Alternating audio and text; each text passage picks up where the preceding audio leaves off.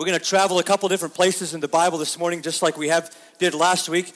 We began, as I mentioned, a new series last week. A little bit of different thing for us. I tend to preach through books of the Bible, and we're going to do a little bit of deviation for that as we sort of lay some foundations of our faith. I felt it necessary, the Lord prompting me to say, let's spend some time just digging into the foundations of our faith. If we want to have a good, solid structure, those of you who have any clue about building, or it doesn't even take much clue about building because it just makes sense for us, right? If you want to have some security in the building that you're building, you have to begin with a good foundation, right?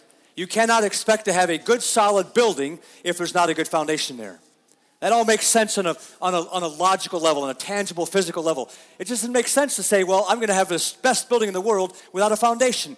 But it's same is true for us in our spiritual lives. If you want to have a good spiritual building, so to speak, which, by the way, is scriptural, because Paul says that, right? He says, we are being built into God's house. The chief cornerstone has been laid, it's Jesus Christ. The foundation has been laid by the apostles and the prophets. And he says you can't build on any other foundation other than that which has already been laid. It's Jesus Christ. The foundation is there. If you want to have a good spiritual house, it has to be laid on the right foundation. So that's where we're going. And in some ways, I just said it in my prayer, but in some ways, it may feel like we're going back to some basic things. I hope it is, by the way. I hope it's basic. I hope you're saying, I knew this stuff already. But I also hope that as we go through this, that you will allow the Lord again to just refresh those things. And, I forgot that about God. I need that reminder about who He is. Maybe there's a few things that God will open our eyes to and say, I hadn't thought about it this way. If you have listened to me preach, sat here for any number of years, you know that I rarely claim to make any kind of brilliant insights that you've never heard of before. It just doesn't happen that often. The reality is this shouldn't happen that often because we've had God's Word for years and years and years, right? And most of you, maybe not all of you, but many of us have deep desire to walk with the Lord and study His Word. And maybe we don't always do as good as we should. But so my aim often is, and we have those revelations sometimes, I suppose, but my aim is to just clearly teach what God's Word says. For most times, if we can be honest, if I can say this, most times the rub isn't so much that we don't know. The rub is that we don't want to know. We don't apply it. We don't obey. We don't walk that out. Now, maybe there's times we don't fully know as much as we ought to have, and that's part of growing, and that's good. But a lot of times, honestly, it's on the application side of things that we struggle with. Which is why we're going to spend this first series as going through the statement of theology that we have as a church. What do we believe about God? And then we're going to turn to our statement of faith and practice. How does that make us live our life? Now, that's going to be a couple weeks down the road yet. Last week I began, and again, I don't know if you have copies of these. This is available back there. We put them in the mailboxes a couple weeks ago. It's available back there on the little booklet there. This is our statement of theology. It's pretty thin, actually. I think it's about 12 or 13 sections, which is about how many messages we're going to have. If you notice, though, last week we only got about halfway through. I promise we won't do this every time, by the way. I'll try to keep one section every Sunday. But last week we only got halfway through, and really I think for a good reason, because there's a general sense of who God is, but there's a more specific sense of how God is revealed, and that's what we're going to get to, because we ended by talking about the fact that God is a triune God, right? What does that mean? If God's a triune God, what does that mean? You guys know I like participation. Make sure you're not falling asleep on me. What does it mean to say God is a triune God? He's three in one. You notice the tri part is three. The un means there's unity in those three. Hear, O Israel, the Lord your God is one, right? And so the first part that we did, it's actually in the first section if you're reading through this book, through this pamphlet. But the first part that we got to was just the general teaching about who God is.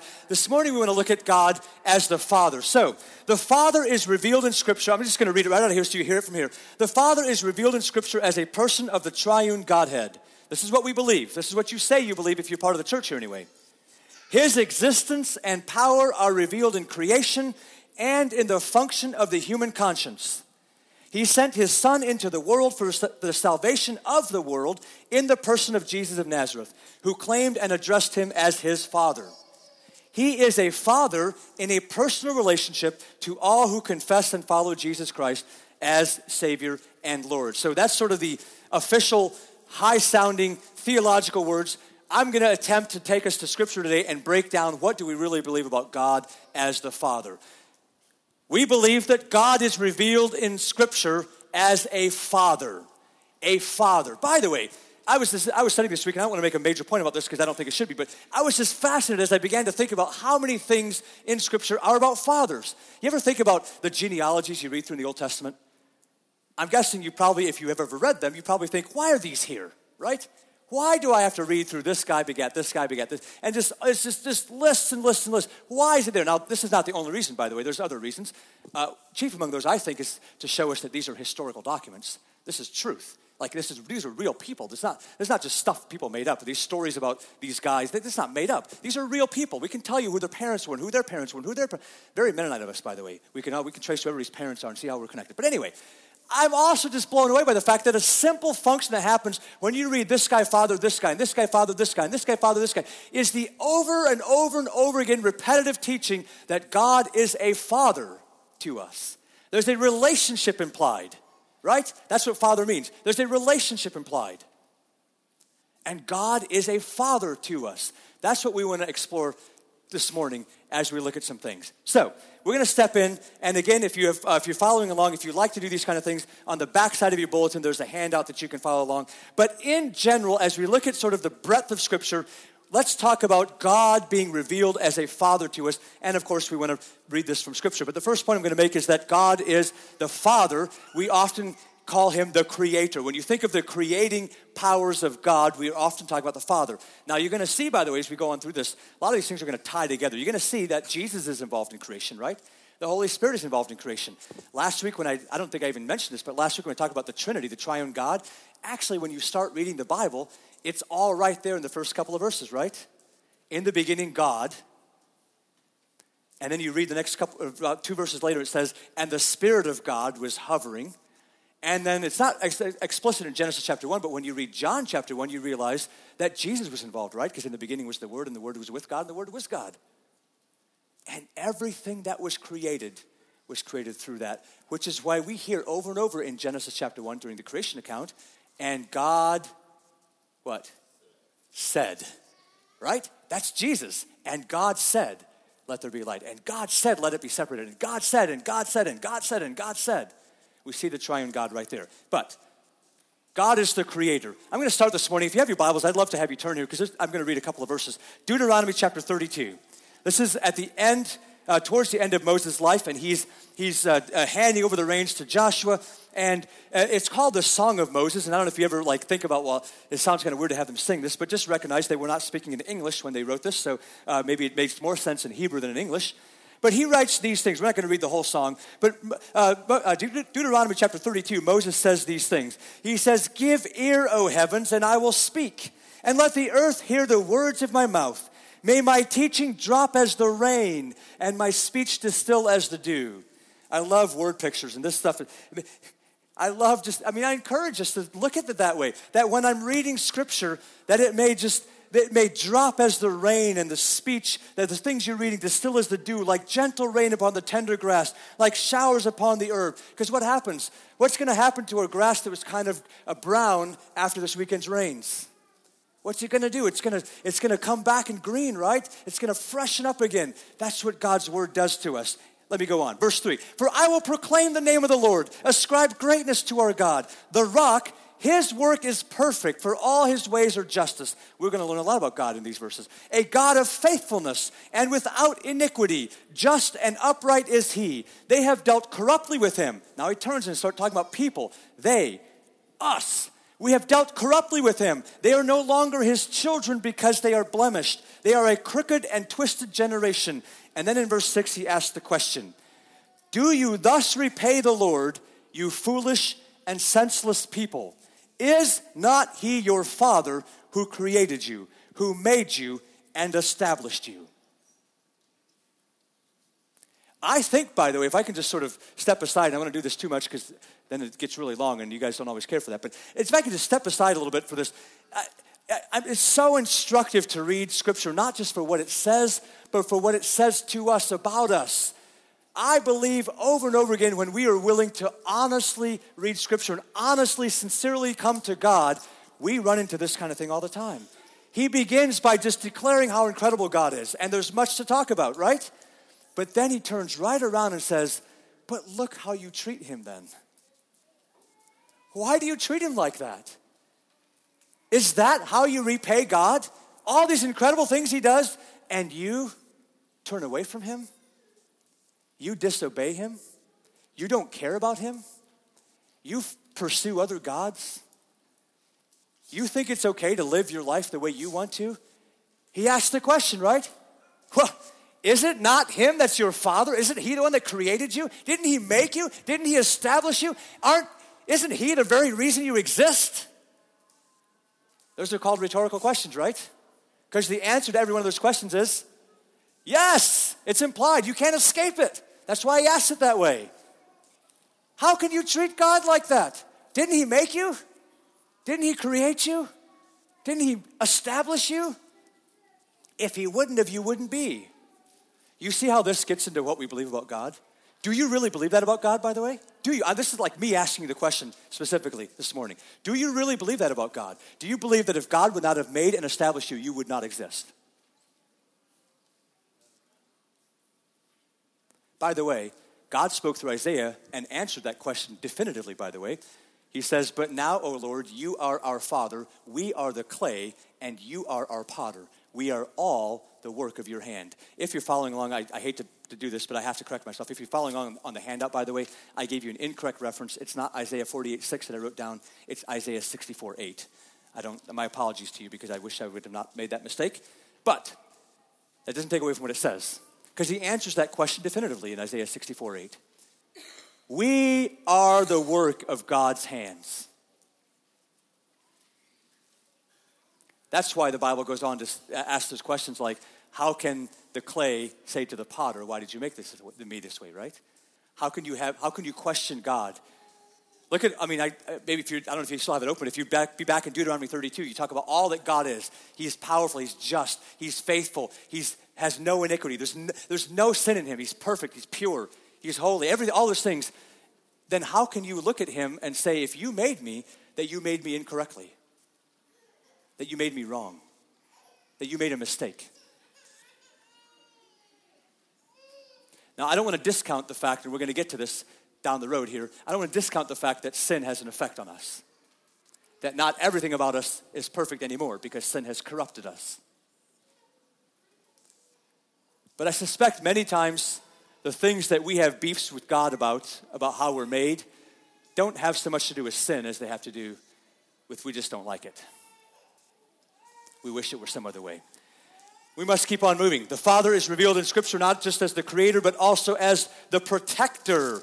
I love these verses, and we could have picked out many more, but I just want to go to these because they're some of my favorite verses. They bring such comfort to us. Let me read to you Psalm chapter 68, verses 4 through 6. Listen carefully. Sing to God. Sing praises to his name. You see, we're talking about God this morning. God is the Father. Lift up a song to him who rides through the deserts. His name is the Lord.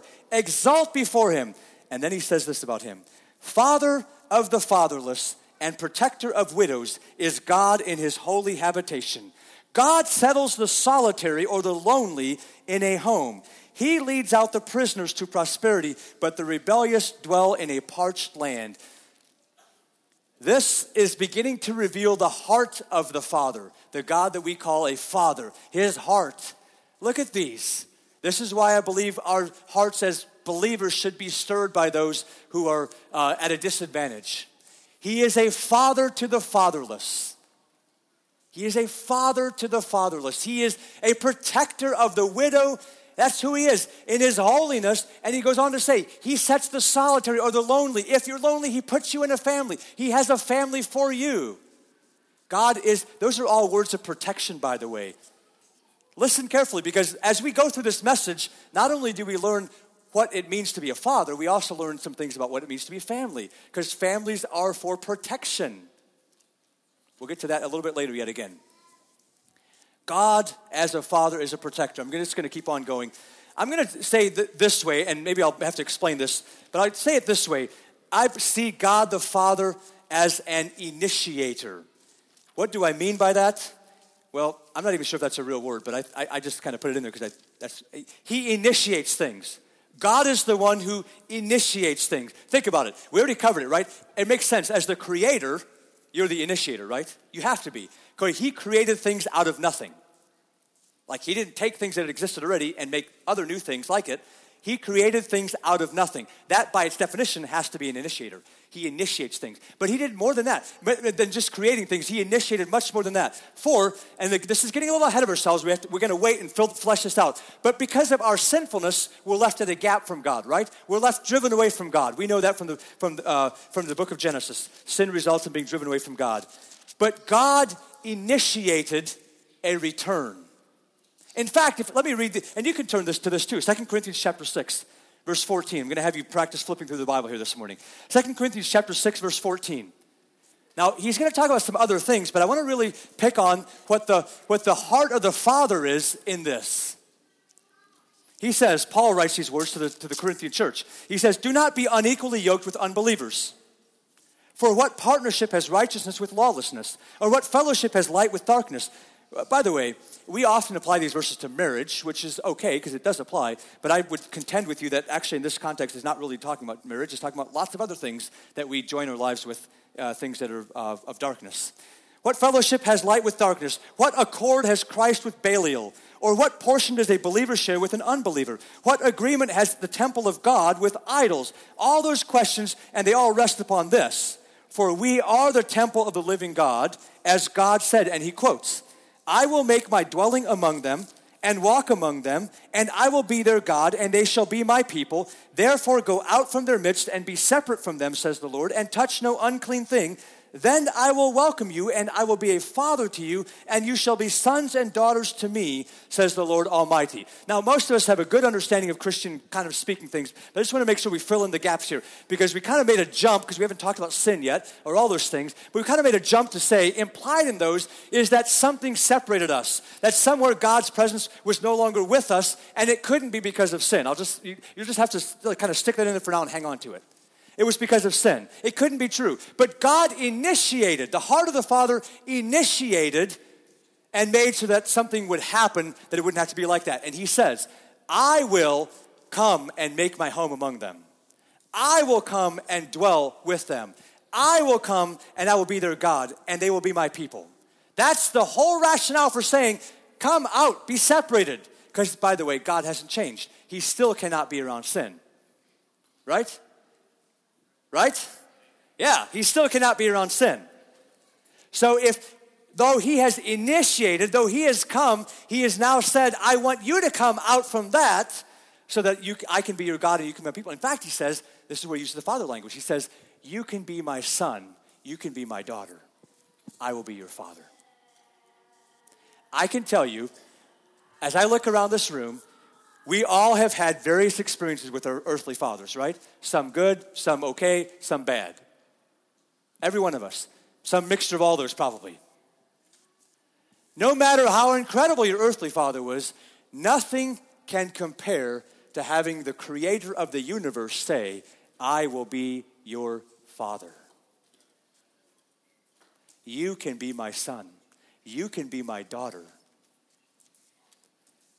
I created you, I protect you, and I made so that I pursued you and made so that you can come to me and be my son or daughter. Paul would write these words in Galatians. Let me just flip this so I can read them for you. I love these words. They say so much, and we're going to probably bump into these words later on with Jesus too, but he writes in Galatians chapter 4, verses 4 through 7, but when the fullness of time had come, speaks of the sovereignty of God. When the fullness of time had come, God sent forth his son, born of woman, born under the law, to redeem those who were under the law, so that we might receive adoption as sons. And because you are sons, God has sent the Spirit of his Son into our hearts, crying, Abba, Father. So you are no longer a slave, but a son, and if a son, then an heir through God. When the time was right, God sent his son. God initiated. God sent his son, Jesus Christ, into our world so that through him we might become right. And becoming right with him, becoming justified with him, he said, now I will send my Spirit into you. Therefore, you are no longer slaves, but you are sons and daughters.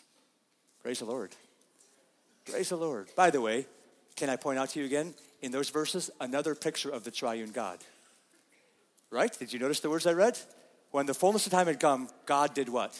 He sent his Son and made us right with him. So that once we were right with him, then what did he do? He sent his Spirit so that we can now be sons to the Father. Right?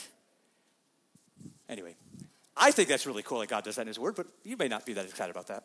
I think it's also good for us, by the way, as we sort of in general talk about what the Father, heart of the Father is. I thought, how unique is it that we actually have 4 whole books of the Bible dedicated to the man Jesus Christ and his life on earth. He was the Son of God, right? And so therefore we get to see what a father-son relationship ought to look like. And that teaches us about the Son, but it actually teaches us a lot more about the Father, doesn't it?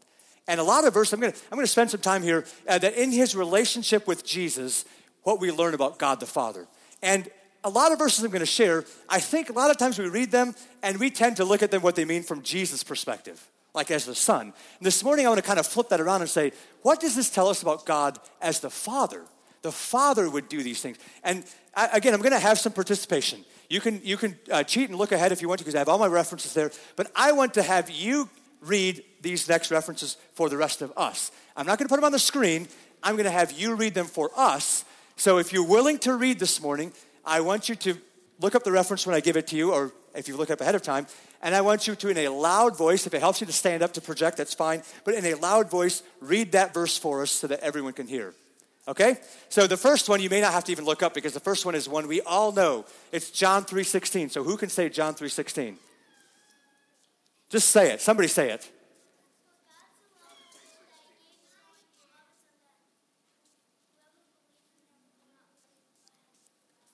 Yeah, I don't know if you could hear Silas or not, but for God so loved the world, he gave his only begotten Son, that whoever believes in him should not perish but have everlasting life. From this, we recognize that, well, actually we recognize a couple things, and I hope you can appreciate the different levels for this. But from that, we recognize the first thing, and this is no surprise. I mean, this is not a surprise to you, right? That God is love. Because God loved everybody so much, he sent his Son. But did you notice what that also speaks of the father-son relationship itself? Because of love, pay attention, parents. Because of love, the Father sent his Son into a place that wasn't all that nice for him, but because he loved others. I can't get too distracted here, but I know I'm a dad. I have 7 children. I want them all to grow up and follow the Lord. I want them all to serve the Lord. But I also recognize that when I have a daughter who looks at me and says, I want to go share the gospel in Egypt or in Saudi Arabia, I go, gulp. Right? Because I love my daughter.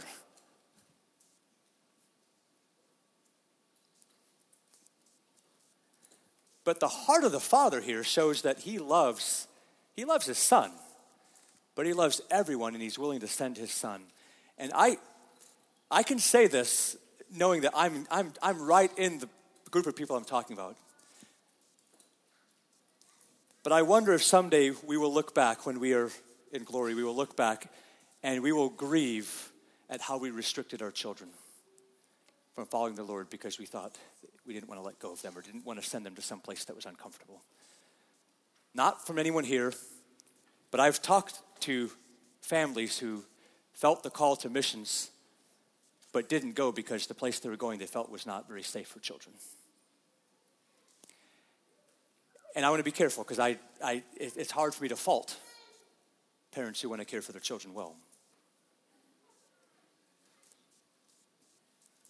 But I can't ignore that John 3:16, we love it because of how much it shows God's love for us, right? But we totally ignore the fact that the Father, his love, and that love means he will send his children that he loves into situations for the betterment of other people because he loves others too, just as much as he loves us and as much as he loves his Son. 1 John 4:9 says that this is love, the demonstration of love. This is my paraphrase. Demonstration of love, that God sent his Son while we were still sinners. He didn't wait till we're cleaned up, right? And a couple verses later down, about verse 15 or 16, he says that God is love, and those who abide in him abide in love. Let's go on. The Father we see in his relationship with Jesus is love. Let's go to Mark chapter 1, verse 11. Someone have Mark 1:11?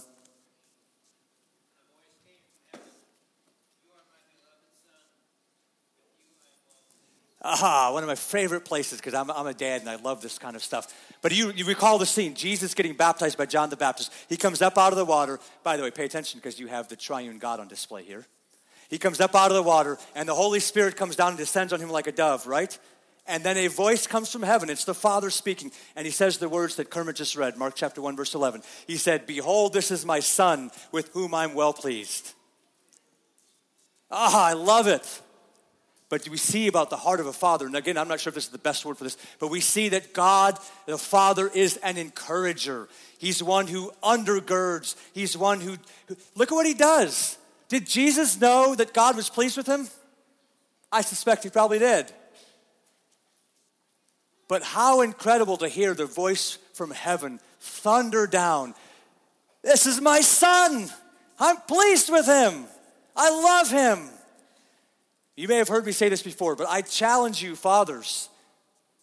Look what happens to your children if you will do that to them. If you will introduce them, for example, to someone and say, "This is my son," or "This is my daughter. I love them. I am well pleased with them." Try it. Try it sometime. Watch what happens. You will be amazed. It's like the water that comes to the water the grass and it springs up and it brings forth. You will be amazed at what happens inside of them when you confess before other people that you are pleased with your children.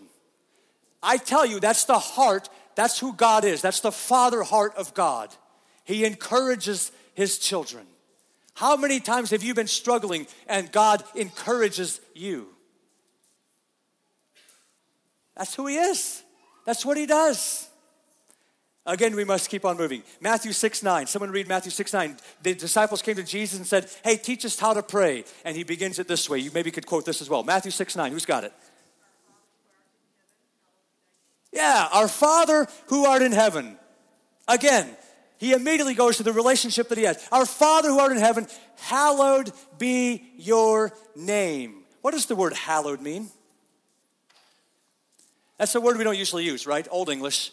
What does hallowed mean? We should know it. I mean, not that we have to say it, but we should know what it means. What'd you say? Holler. Hallowed be the name. What'd you say? Holy. To be revered. God is holy. Now, you should see as this list develops how these things all pack together, how they strengthen each other. Remember last week when I said that God is infinite and he I forget I had three words together. I don't remember what they were, so I guess I can't expect you to remember my sermons. I can't remember them. But anyway, he's infinite, right? So every quality we see about God, everything we see about God as a Father here is to the nth degree. It's like to the fullness of everything. So everything we're reading, he's love. He's an encourager. I didn't even put it up here. He is holy. God is holy. He's perfect and he's pure. And we see that in the Father relationship. Now that's important, by the way. Because we're going to get to some that we recognize that God, again, sending his Son into a situation that isn't that great for him. But when we remember that God is holy, then we know he did the right thing. There was no error in doing that. All right, what's the next one? John 10:30. Who's got John 10:30? Read it out nice and loud for us. Very short, simple, I mean, we could have gone to a bigger text around there, but Jesus in the midst of teaching, and he's in the midst of talking, and he says those words, "I and my Father are one." Now, I should be forthright with you. I should be careful with this, because you might say, well, this is evidence of the triune God, that Jesus is saying he's one with God. I submit to you that Jesus is actually not talking about that, because he's mentioning in the middle of all that, he says, "I only do what the Father wants me to do. I can only do what he asks me. I don't do things he doesn't ask." He gives me the words to say. He's making the point that in the Father-Son relationship, that he is one with the Father. I say to you this morning, if I'm going to put it this way, that the God as a Father, he is intimate. He is not some far-off God. He's not some God who's a father and says, "Yeah, I have all these jobs for you, go do them. I'll be sitting in my office and don't bother me too much." I can say that because sometimes that's what I do at my house. Maybe you don't have an office, but sometimes maybe as fathers, that's what we do at your house too. I believe something that we should treasure more than anything is the fact that God is an intimate God. He says, come to me. I won't turn away. I won't push you away. I won't hold you at arm's length. Come to me. In fact, he says, I'm honored when you do that, right? I'm honored when you come pursue me. There's an intimacy. You can be found in God. For John to write those words that God is love, and if we abide in love, we abide in him.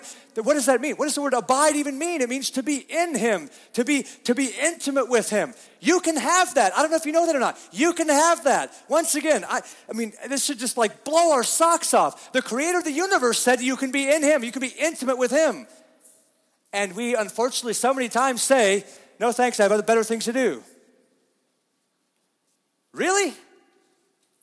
What could you possibly have to do that's worth more than be intimate with the creator of the universe? He is intimate. One final one we're going to glean from the relationship Jesus had with the Father comes from the most painful part of Jesus' life.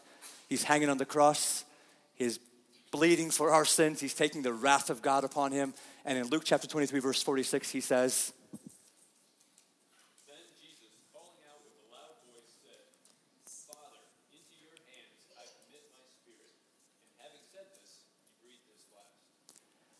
into your hands, Father, I commit my spirit. I see that the Father, among many other things, but the Father is trustworthy. Think of this. This is the most difficult point of Jesus' whole journey, right? This is at his, if you want to use our phrase, this is at the lowest place he can be. He's hanging on a cross. The wrath of God is being poured out on him. He's suffering. He's being despised and rejected by the things he created, by his creation. He is suffering for the sins of all of mankind for all time. And even at his lowest, even in the most difficult place, even in the worst of the worst of the worst of the worst, he says, I still commit myself to you, God, because I trust you. I have no other place to go. I commit myself to you. We have so much to learn about who the Father is, that he's worthy of those things. That he is absolutely trustworthy, that when you are at the lowest, at the worst of the worst of the worst of the worst, which how many times do we use that phrase, and it's a bit of an exaggeration, right? This is the worst, and it's really not, because this was when it's the worst, right? God's wrath being poured out on you. And he still says, I commit myself to you. All right, let's do one final section here, because I just in sort of zooming back out from his relationship with Jesus and just some general things that we see about God. Now, some of these are things that Jesus taught, but some general things that we learn about God. This time I'll read for us. Luke chapter 11, we also see that the Father is a provider. Let me read those verses for you. Luke chapter 11, verses 11 through 13, Jesus is teaching. I'm going to jump right in the middle there. He's just talking about you should ask, seek, and knock. If you know that section of verses, you should ask, seek, and knock. He's talking about prayer. And he says this in verse 11. What father among you, he brings a comparison. What father among you, if his son asks for a fish, will instead of a fish give him a serpent? Or if he asks for an egg, will give him a scorpion? If you then who are evil know how to give good gifts to your children, how much more will the Heavenly Father give the Holy Spirit to those who ask him? Can I just point out again, there's a couple of verses there that we see the triune God, right? Because he talks about, Jesus is talking, and he talks about the Father, and the Father giving the Spirit. I'll stop making those references if you're tired of hearing about that. Actually, I won't stop making those references, but you may be tired of hearing about it. I see that the Father is a provider, right? He says, I can show you this. If you have an earthly father, even though you're wicked and evil, you have you don't get it. You mess up all the time. You get all, most of the time, right? If you have a father and they have a son and they ask for something, they're not going to give him something that's worse or something that's different. That doesn't make sense. We don't operate that way. How much more then, if we're evil, how much more than God who is perfect and holy? We covered some of those things already. How much more then will he give gifts to his children that they need? And he particularly refers to the Holy Spirit. How much more will the Holy Spirit give? How much more will the Father give the Holy Spirit to those who ask? But in general, we see that God is the provider. Let me keep on moving here. This one is maybe not quite so much fun for us, but it is nevertheless something we need to wrestle with, grapple with. In Hebrews chapter 12, verses 5 through 10, this is what he says. By the way, he's just on the heels of exhorting us to follow the path of Jesus Christ, who underwent significant suffering for the glory that was coming. And he reminds us, by the way, if I can say this, he reminds us that I don't think you've resisted sin yet to the point of shedding blood. Last I checked, I'm guessing not anybody here has actually done that, has resisted sin to the point of shedding blood. Then he goes on, have you forgotten, in verse 5, have you forgotten the exhortation that addresses you as sons? Once again, we're talking about this father-son, father-daughter relationship. Have you forgotten? My son, do not regard lightly the discipline of the Lord, nor be weary when reproved by him. For the Lord disciplines the one he loves. He chastises every son whom he receives. It is for discipline that you have to endure. God is treating you as sons. For what son is there whom his father does not discipline? Again, he's going to draw a comparison to earthly fathers. If you are left without discipline in which all have participated, then you are illegitimate children and not sons. Besides this, we have had earthly fathers who disciplined us, and we respected them. Shall we not much more be subject to the Father of spirits and live? For they disciplined us for a short time as it seemed best to them, but he disciplines us for our good. I already had provided up there. Let me just put up there. He is the corrector. Again, it's maybe not the correct way of using this word, but as a person, he is the corrector. He is the discipliner. He's the disciplinarian. He's the one who trains us. All those words mean the same thing. Sometimes painful, sometimes not so painful, but he is the one who trains us, who corrects us. I need to tell you, as much as you embrace and love the heart of the Father, that he loves you, that he provides for you, that he cares for you, that he's intimate with you, all those things we've already covered, I didn't name all of them, but all those things, as much as you respond gratefully to those things, you and I ought to equally respond with gratitude to the fact that God corrects us. We don't always like to be disciplined, right? In fact, we rarely like it because we're kind of selfish and we don't like to be told that we're wrong about something.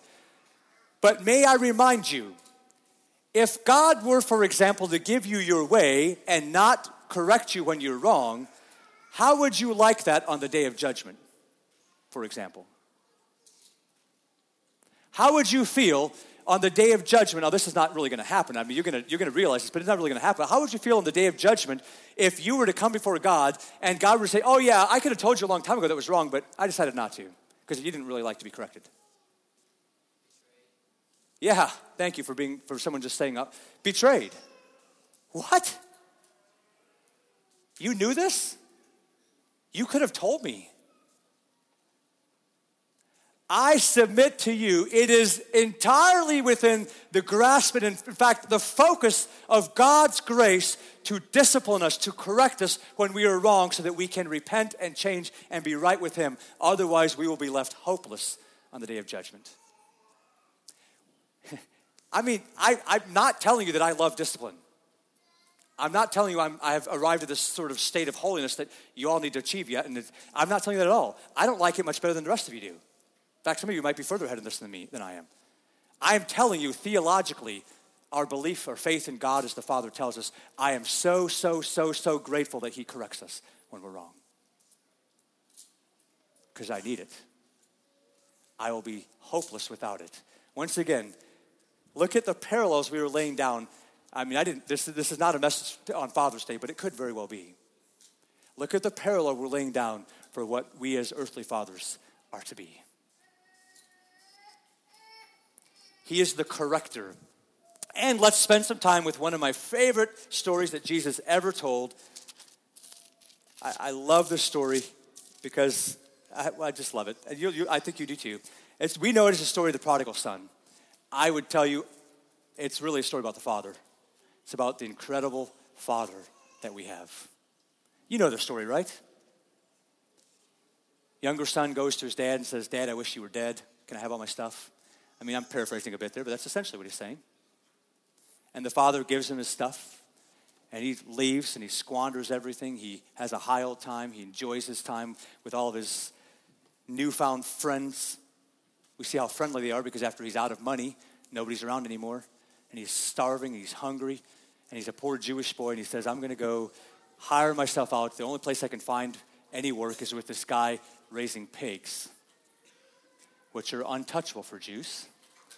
And he gets to the point where he is so at the end of himself that he says, I'm so hungry, I wish I could eat what the pigs are eating. Anybody here have pigs? What do pigs eat? Slop. When's the last time you were so hungry you wished you could eat slop? What do you think this guy looked like? What do you think this guy smelled like?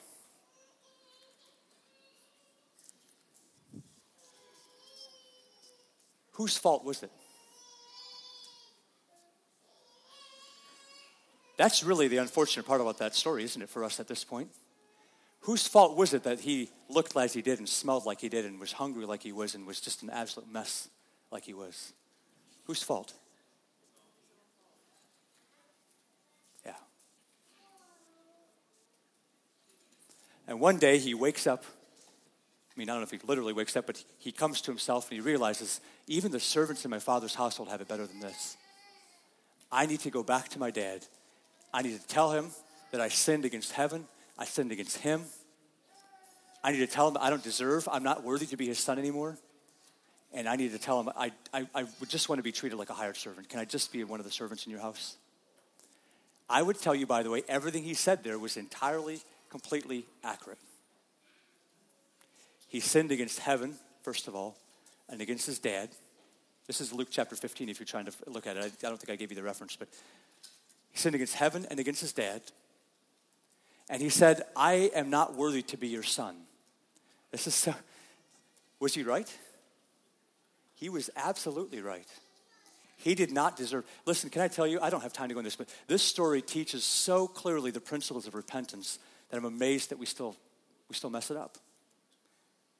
Look at the sign of true repentance happening here. First of all, the confession my sin is against God. I was wrong.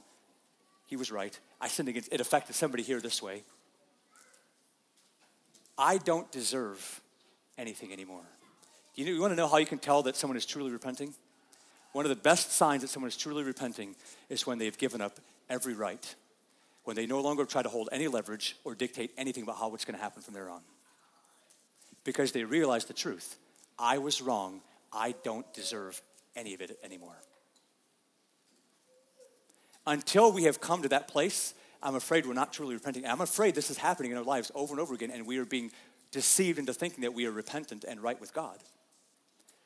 And yet we still come with the attitude, well, I did this, but here's the reason why.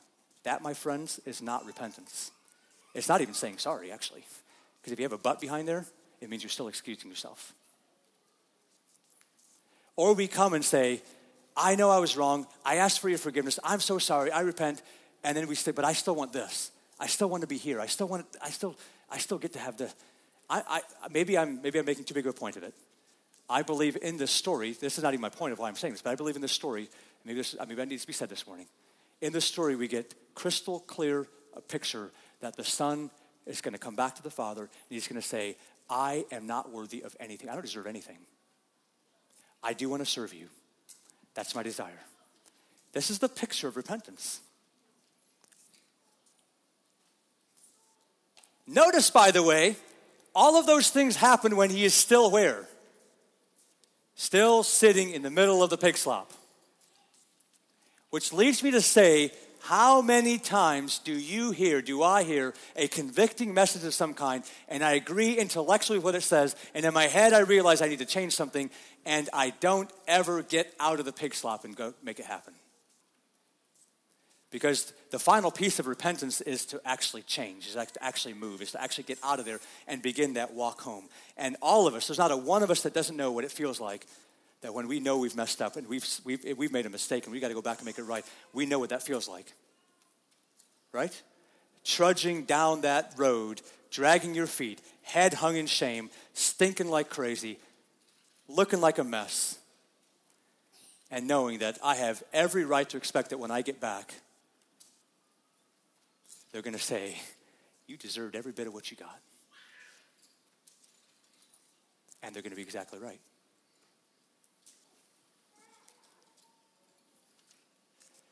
This is why I love this story. Because that's not the father he finds, is it? That's not the father he finds. He comes back, and I don't know if you see this in your mind's eye, but I think you should. He is walking back, and his head is hanging, and he's probably dragging his feet, and he's probably walking slower and slower the closer he gets to home. And his dad is waiting at the end of the driveway. How many days do you think his dad was at the end of the driveway?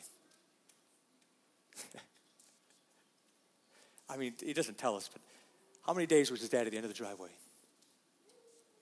And he's watching. I have no doubt he's watching every single figure that passes up that road. And every time he sees one coming, is that him? One day, lo and behold, it is.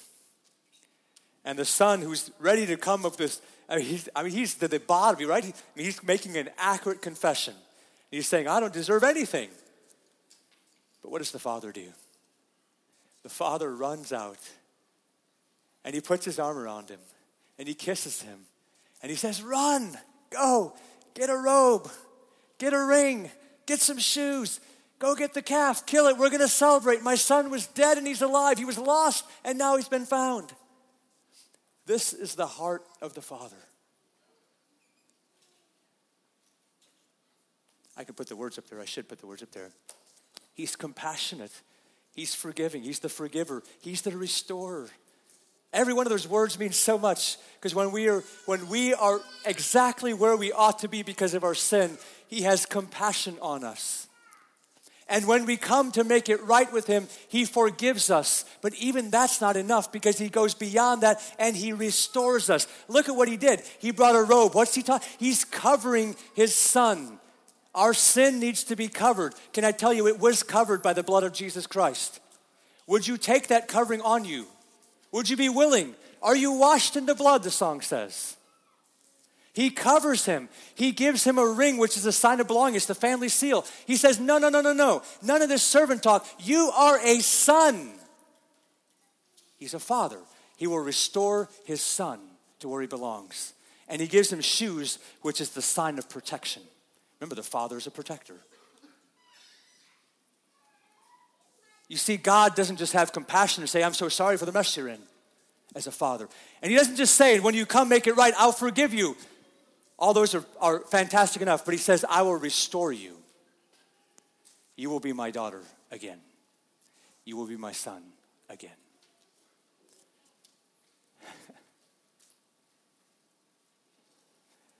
This is my favorite story, because I need that story. I need to know that when I am in a place that I should not be, that my Father is waiting at the end of the driveway. Whenever I'm ready to get back up out of that slop and walk home, he's waiting. You need to know that story, because when you are in a place where you ought not to be, you need to know that your Father is waiting at the end of the driveway. And he is waiting for you to come home.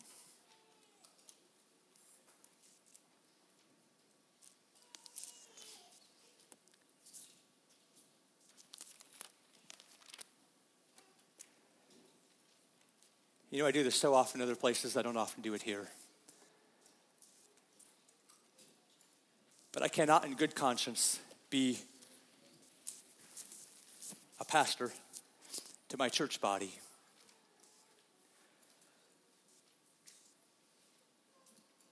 and lead you to the trough, so to speak, and not invite you to drink. Would you stand with me this morning? We're going to close the service.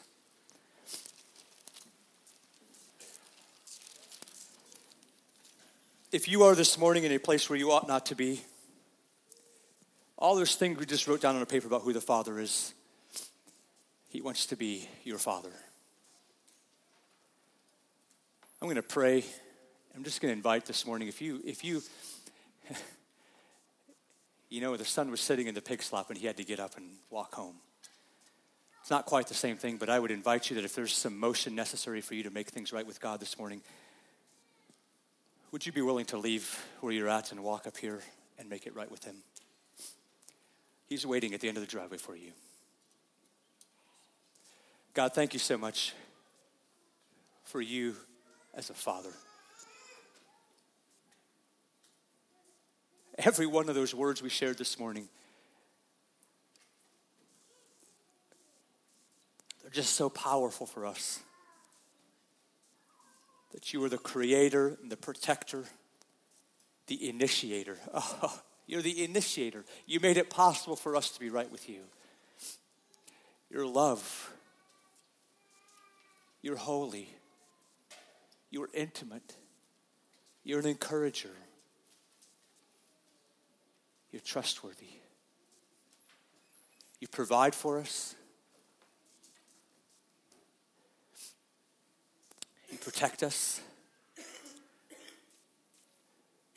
But perhaps this morning, there's none in this moment we're here that we're more grateful for than the fact that you have compassion on us when we have strayed away from you. You forgive us and you restore us. This morning, church, we're in prayer. We're praying. Our heads are down, eyes are closed. This morning, if you are in a place where you ought not to be, I beg of you, I appeal to you, today is the day to make it right with him.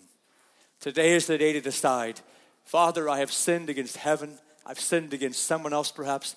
I want to make it right. I want to go home today. I want to be right with you. And I'm just asking you, if that's where you're at this morning, would you be willing to walk forward this morning and just go on your knees here in front?